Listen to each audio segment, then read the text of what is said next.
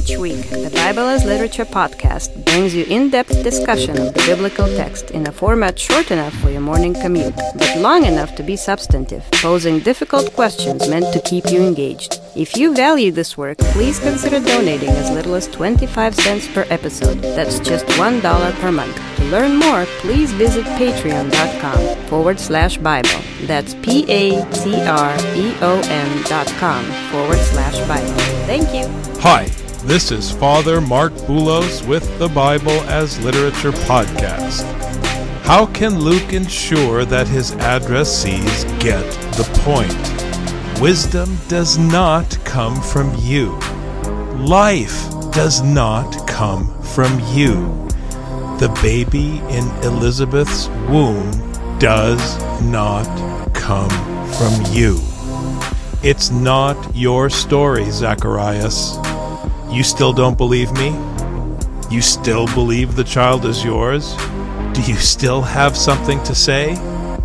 Behold, the days are coming, declares the Lord God, when I will send a famine on the land, not a famine for bread or a thirst for water, but rather for hearing the words of the Lord. Richard and I discuss the Gospel of Luke, chapter 1, verses 21 to 24. You're listening to the Bible as Literature.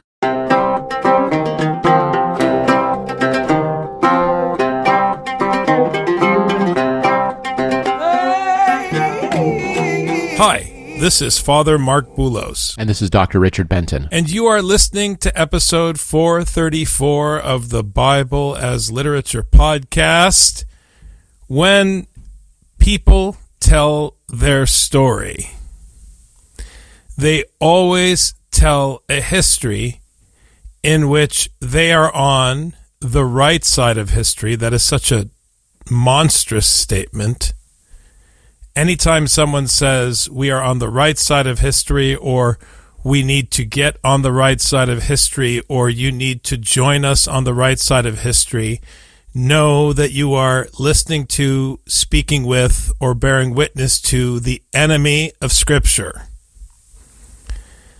Because what they are telling you is that they are the descendants of the good guys, and they're going to tell you a story in which they, the present-day good guys, come from good guys. And so now you should listen to what they say and join them in doing what they are about to do or about to perpetrate. That might be a better choice of words in 2022. That's what institutions do. That's what politicians do. That's what leaders of all shapes and sizes do. That's what internet influencers do. They tell you a story in which there was some ancient evil, and then there was a great generation that rose up against this evil, and we come from that generation. And what's most profound about the disastrous state of things in the world today is that everybody is talking about the same mythical evil and how they are the children of the good guys who defeated that evil. And on the basis of that myth, they are fighting with each other. That's the same story. Whatever religion you are, I'm not just talking about different flavors of Christianity. I'm talking about all the isme, all the isms. Whatever religion you are, whatever you hear on Friday night, Saturday, or Sunday, someone is going to emasculate your sacred text by turning it into a right side of history story. And that's what Luke is disallowing in chapter 1 of his gospel by shutting the mouth of the priest. People have these expectations all the time of how things have been, how things are, and how things they're going to be. And they write this whole story up in their heads. And then once they get together, they start telling each other this story. And then they have this group story. And whether it's the internet or the town square, this is how humans understand themselves and they understand history, just like you said. But history is just a story. In Latin, it's the same word. Many languages use the same word for both history and story. That's how it works. The people are expecting a certain thing to come out of the temple. They're expecting things to work a certain way in the temple because they have a story of how things are supposed to function in the temple. Now, of course they do. And the prophets have been talking for centuries before this time about how things were supposed to run in the temple because they misunderstood how they thought things were supposed to be in the temple. In Hosea, the people think that things are supposed to run in the temple, similarly to how the Baal cult works, and so they start to get confused. The land sometimes gets fertilized by Baal and sometimes gets fertilized by Yahweh by marrying one or sleeping with the other. So the people get confused because they have this story in their head. Just because the story in your head is clear to you doesn't mean you're not confused. The only reason you're not confused is because you are your own reference point. Your state of being, your context, your way of viewing things, and your lenses are all your reference point. So here we have the people waiting for a certain thing to come out of the temple, which they know is going to come. And God, with his right-hand man, Gabriel, decided to disrupt things in the temple, to disrupt the story that people had, including Zacharias, to present the people with a new story so that they would have to deal with the Lord's words that make up that story because the story they have in their head was created by them. This is what idolatry means. This is where the idolatry is coming from. They constructed a story, they constructed an image, they constructed something with their own hands, and now God has to send Gabriel just to start chipping away at that idol in order to finally destroy it. So people will hear the word without the interruption, without the disruption, without the barriers and obstacles of their own stories. In their story, Jerusalem is their city, the temple is their shrine, the priest is their hero because he's connected to their king. And they are the good guys on the right side of history because the story is about them and God is incidental to the story. In the scriptural story, they are the problem. The temple is the problem, the priest is the problem, and the people are the problem. They are not the good guys. In the biblical story, neither the people of Judah nor the people of Rome are the good guys. Go hear Paul's letter to the Romans. Just hear it again and again and again. We tell a human story from a human perspective with a human premise, which is us.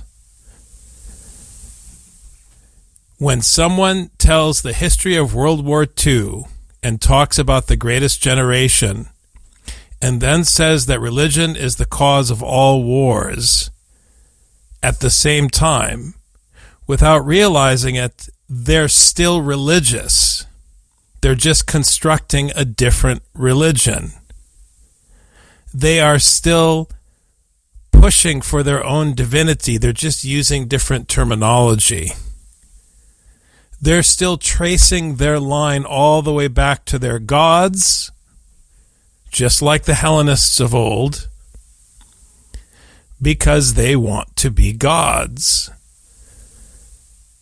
And then out of one side of their mouth, they critique nationalism, and out of the other side of their mouth, they cheer for nationalism when it fits their narrative from the perspective of their human premise, when the nationalism they clap for is on, quote, the right side of history. So you tell me who the fascists are. You tell me who the good guys are and who the bad guys are. Scripture is very clear. We are the bad guys. Forget about it. Straight as an arrow. We are the problem. The people weren't waiting to hear the words of God. What does it say in verse 21? The people were waiting for Zacharias and were wondering at his delay in the temple.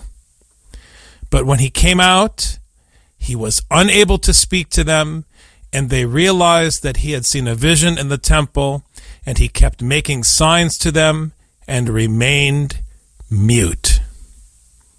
What good is a priest who can't recite Scripture aloud? What good is he? What good is a priest who can't stand on the Amvon and preach Scripture? What good are his signs and wonders? Let's go back to Deuteronomy.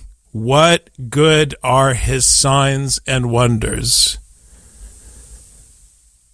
The people realized he had seen a vision in the temple, and he made signs. But what good were they? Because he remained mute.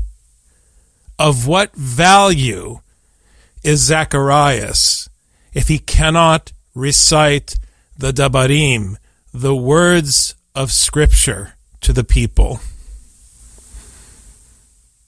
His priesthood, in verses 21 and 22, is non-functional.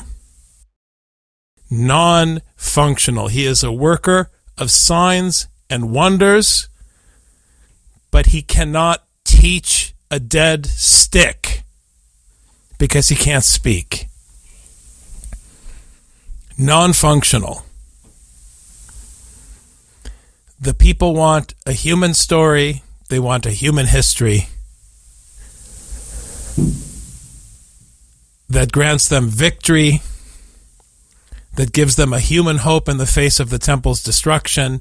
They want to know where their place is in history. They want to know that somehow their defeat leads to a victory. They're still stubborn. They're not listening. They were waiting, Rich. They were waiting for Zacharias. They weren't waiting for the scroll of instruction. As they're waiting for the priest to come out, the crowds already are on shaky ground because they marvel ethavmazon that he hasn't come out.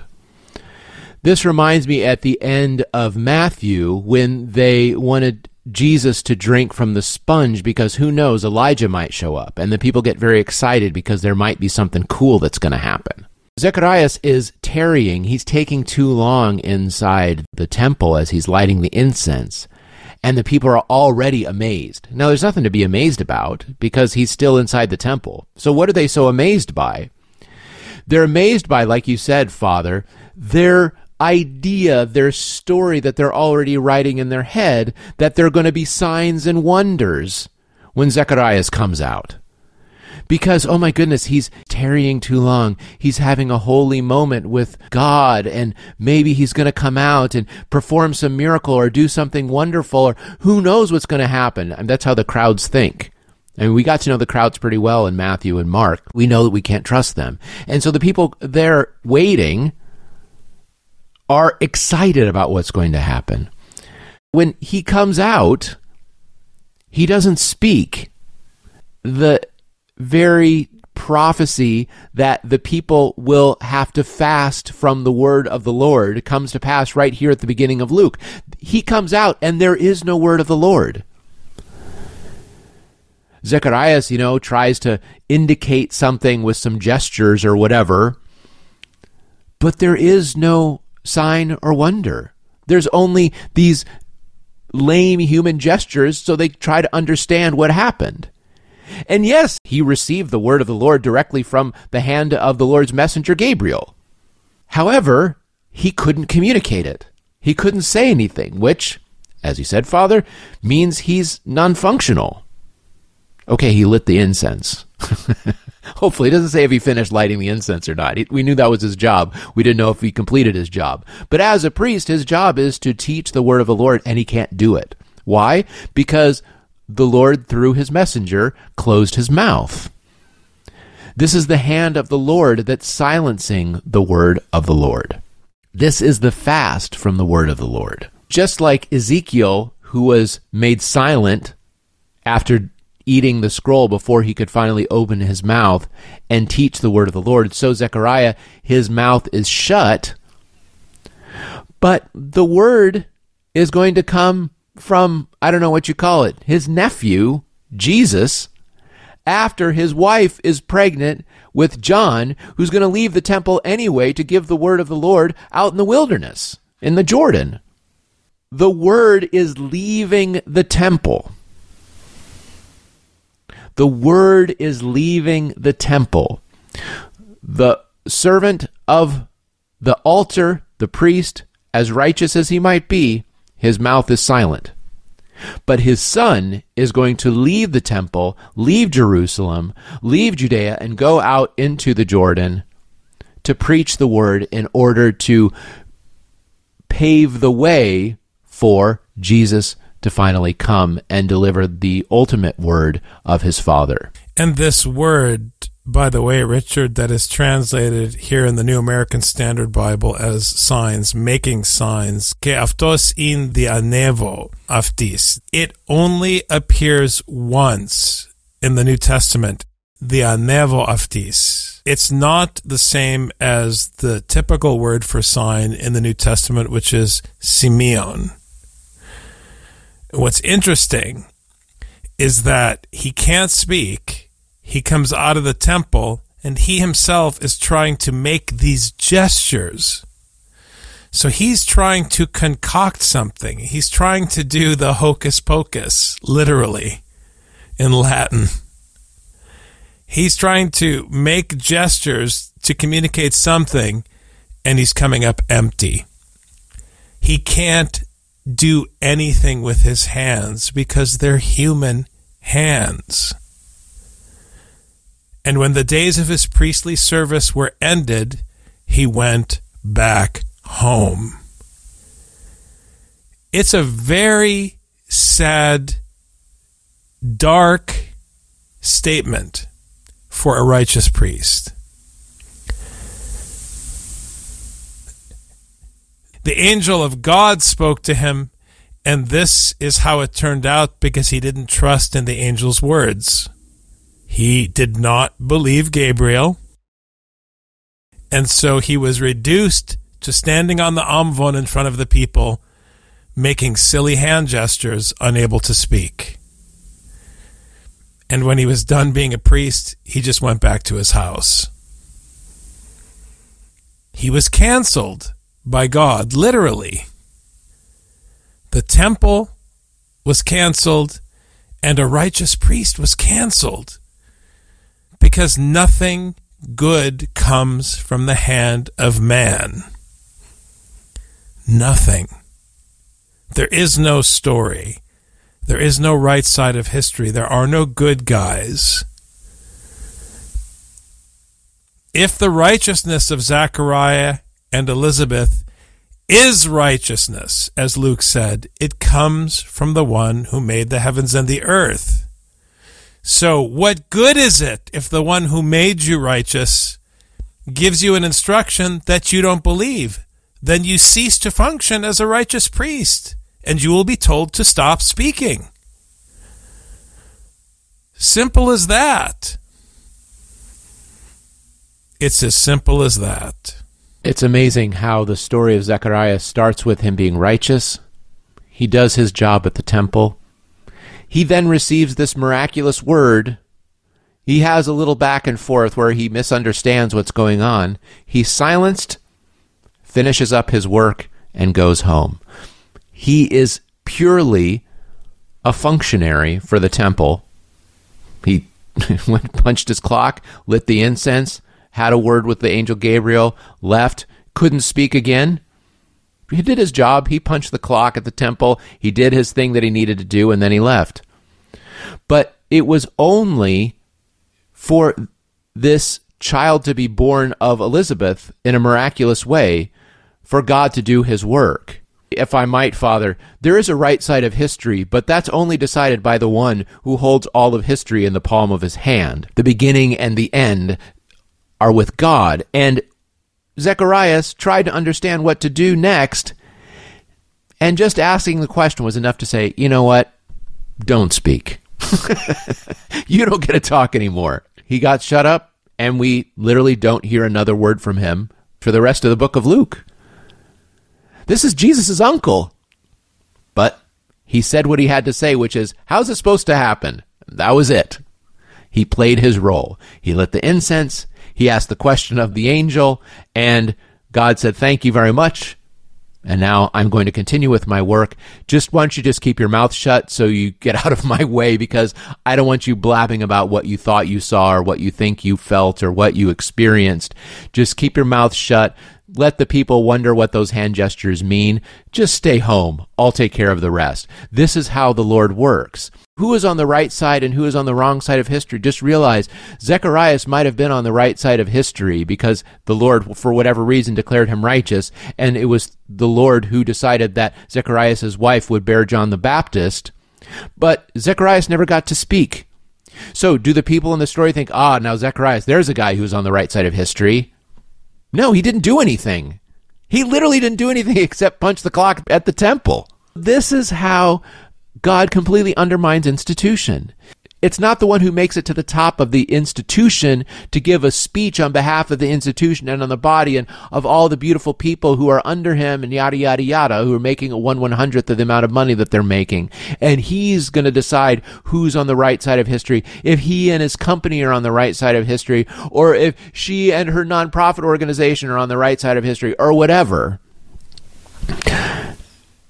Zacharias literally doesn't get to make a speech because God said, no speeches, my friend. Your mouth is shut.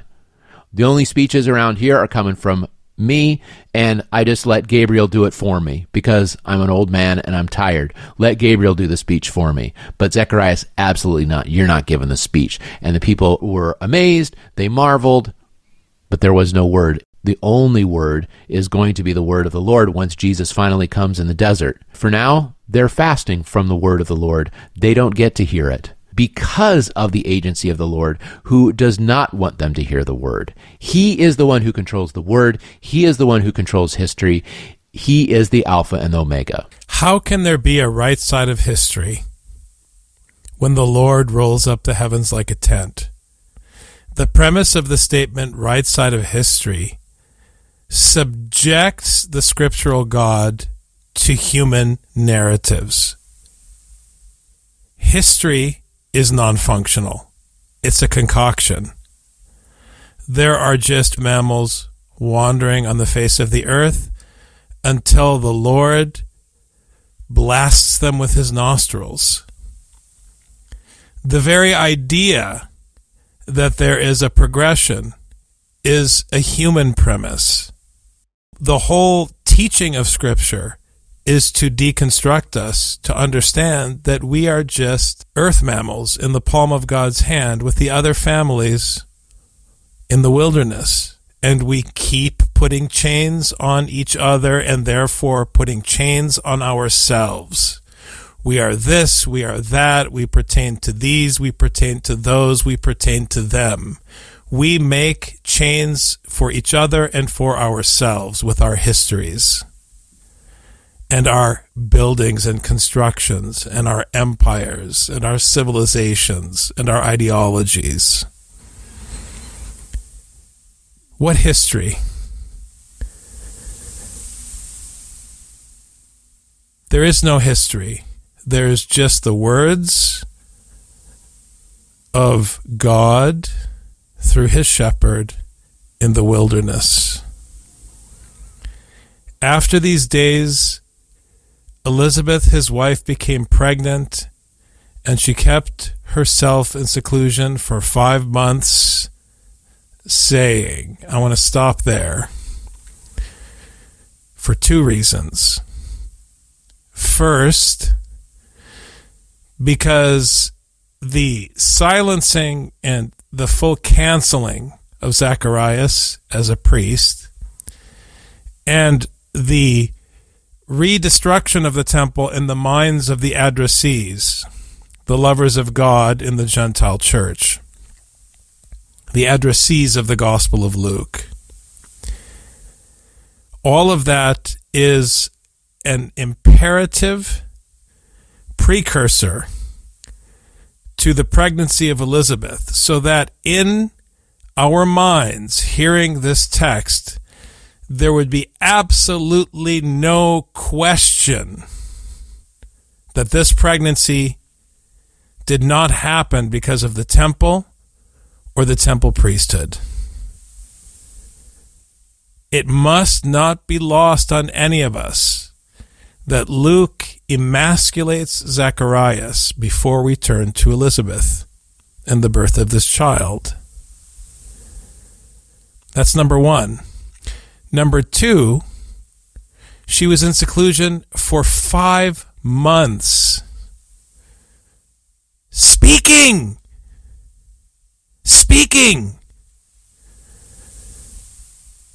Women are communities. So, wherever the Spirit goes, according to God's will, there the dabarim of God are preached. The Spirit rested in Elizabeth's womb, and for 5 months she was speaking the 5 books of Moses, the instruction of the law, which Zacharias the priest didn't trust on the lips of Gabriel, the messenger of Elohim. It's so striking. And while the assignment of verses are artificial, I like the fact in this case, Richard, that they break verse 24 where they do. She kept herself in seclusion for 5 months, saying. Let's not forget, whatever happened between Zacharias and the angel Gabriel, he couldn't speak that to Elizabeth. Does Elizabeth even know that this was the direct hand of the Lord based on the prediction of the angel Gabriel, which he spoke to Zacharias in the temple? It's not clear that she would even know that, because her husband couldn't speak to her. Yet she conceived. We don't know how she conceived, if she slept with Zacharias. We don't get any of those details. All we know is that this vision happened. Gabriel said it was going to happen, and it did happen. Elizabeth didn't get a say in it like Sarah did to say, really, is this going to happen? I don't know. I don't see how this is going to happen. She just woke up one day, and this happened, and then for 5 months she hid herself. Now, why she hid herself? She stayed at home with Zacharias. There was no interaction. There was no big deal and wasn't tied to this vision in the temple. There was no way to tie it to anything. To anyone on the outside, no one would know this. We only know this because we happen to see what happened to Zacharias in the temple. But no one except you, me, and Zacharias knew that this is what happened. Well, and Gabriel and the Lord, naturally. So the fact that Elizabeth wouldn't know is significant. It just happens, and she goes with it. And that's what's important. This is the way the Lord has dealt with me in the days when he looked with favor upon me to take away my disgrace among men. Couple of things. Number one, she trusts in the Lord where her husband did not. Number two, there is no mention of grace in the original Greek text. That is an addition of the New American Standard Bible. The actual text of Luke simply says that the Lord dealt with her in the days when he looked upon her to take away her disgrace. So, where Zacharias was honored with the words of God by the mouth of Gabriel, Elizabeth was content with God simply looking upon her. And here one must be technical. It does not say that Zacharias went into his wife, so therefore we cannot assume that Zacharias went into his wife. It does say that the Lord looked upon her and took away her disgrace. Which means that the Lord intervened to make a child in the womb of Elizabeth. This is critical because it follows a pattern in Genesis of the Lord intervening to compensate for the inadequacy of male patriarchy and the failure of the human seed. So it's not simply a matter of saying, well, we don't know if they had sex. That's not how Scripture works. If it doesn't say that Zacharias went into Elizabeth, then Zacharias didn't go into Elizabeth, because that's how Scripture works. That's how Paul deals with Scripture when he exegetes Genesis in his letters. So on that level, it's the total elimination of the priestly line. Luke is anti-patriarchy, anti-history. Very clearly. Very clearly. Elizabeth here is the receptacle, the recipient, the passive object here in the Lord's plan. In the Lord doing what he set out to do. In the Lord's history, not anything to do with human history or what human beings think is history. The Lord is writing the story with his word. That is the only story, the only history that matters. And all that Elizabeth can do is says, thus the Lord dealt with me. He looked on me and took away my reproach. It's simply a matter of fact. She simply states it. This has nothing to do with Mary, my soul is magnified. No. She simply states the fact. The Lord looked upon me when I wasn't able to have a child, and here I am having a child. The Lord took away this shame, this reproach from human beings simply by looking upon me. This is how the Lord is making his story happen. This, O Theophilus, is the thing that you need to understand if you're going to understand the things of the Lord. The Lord is the one who writes the story. The Lord is the one that makes the things happen. And it is the Lord who is able to take away reproach or ascribe reproach or shame people, take away their speech or give them speech as long as they're speaking his word, because it is his word that is the only history. It is the only story. This is the only story that is valid as a reference point. Thanks very much, Dr. Benton. Thank you, Father. You've just heard the Bible as literature. Thanks for listening. The Bible as Literature is a production of the Ephesus School Network.